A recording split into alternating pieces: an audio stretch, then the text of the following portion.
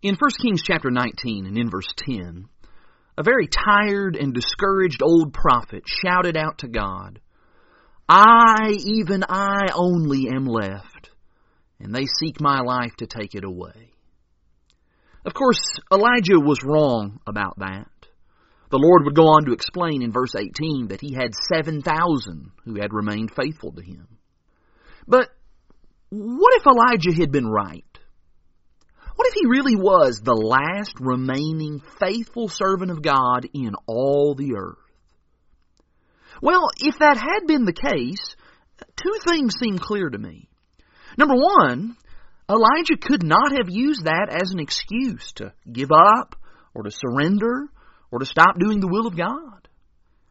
And then secondly, if he were the last remaining faithful servant of God, then the urgency of his work would have been even greater. The need for someone to proclaim God's word would have been even more pressing. Now, this is more than just some hypothetical scenario, because there's a lesson here for us. Have you ever felt like you were alone in your stand for the truth? Has it ever seemed like no one else around you is committed to doing what's right? Did it ever seem like you were the only one in your family or in your workplace or in your neighborhood who was diligently trying to serve the Lord? If so, you should take heart in knowing that there are many others who share your convictions and dedication. The truth is, you are not alone. Because just as in Elijah's day, God knows and God has an accurate count of all of those who are faithfully living for Him. But you know what? Even if you were the last faithful Christian in the entire world, you'd still need to work hard. You'd have to work hard to teach and to practice the will of God.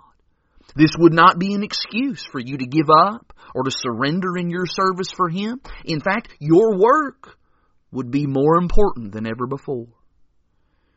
And besides, even if all men were to let us down, if our brothers and our sisters abandoned us and we truly did stand alone, we would still have this promise from God, where He said in Hebrews 13 in verses 5 and 6, "I will never leave you nor forsake you."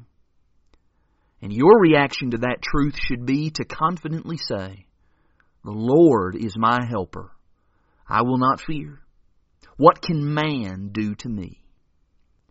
Christian, you are not alone. You have a host of faithful brothers and sisters throughout the world who stand with you. And most important of all, you have the Almighty God of heaven who supports you and strengthens you daily. Take comfort in that knowledge today and continue to stand fast.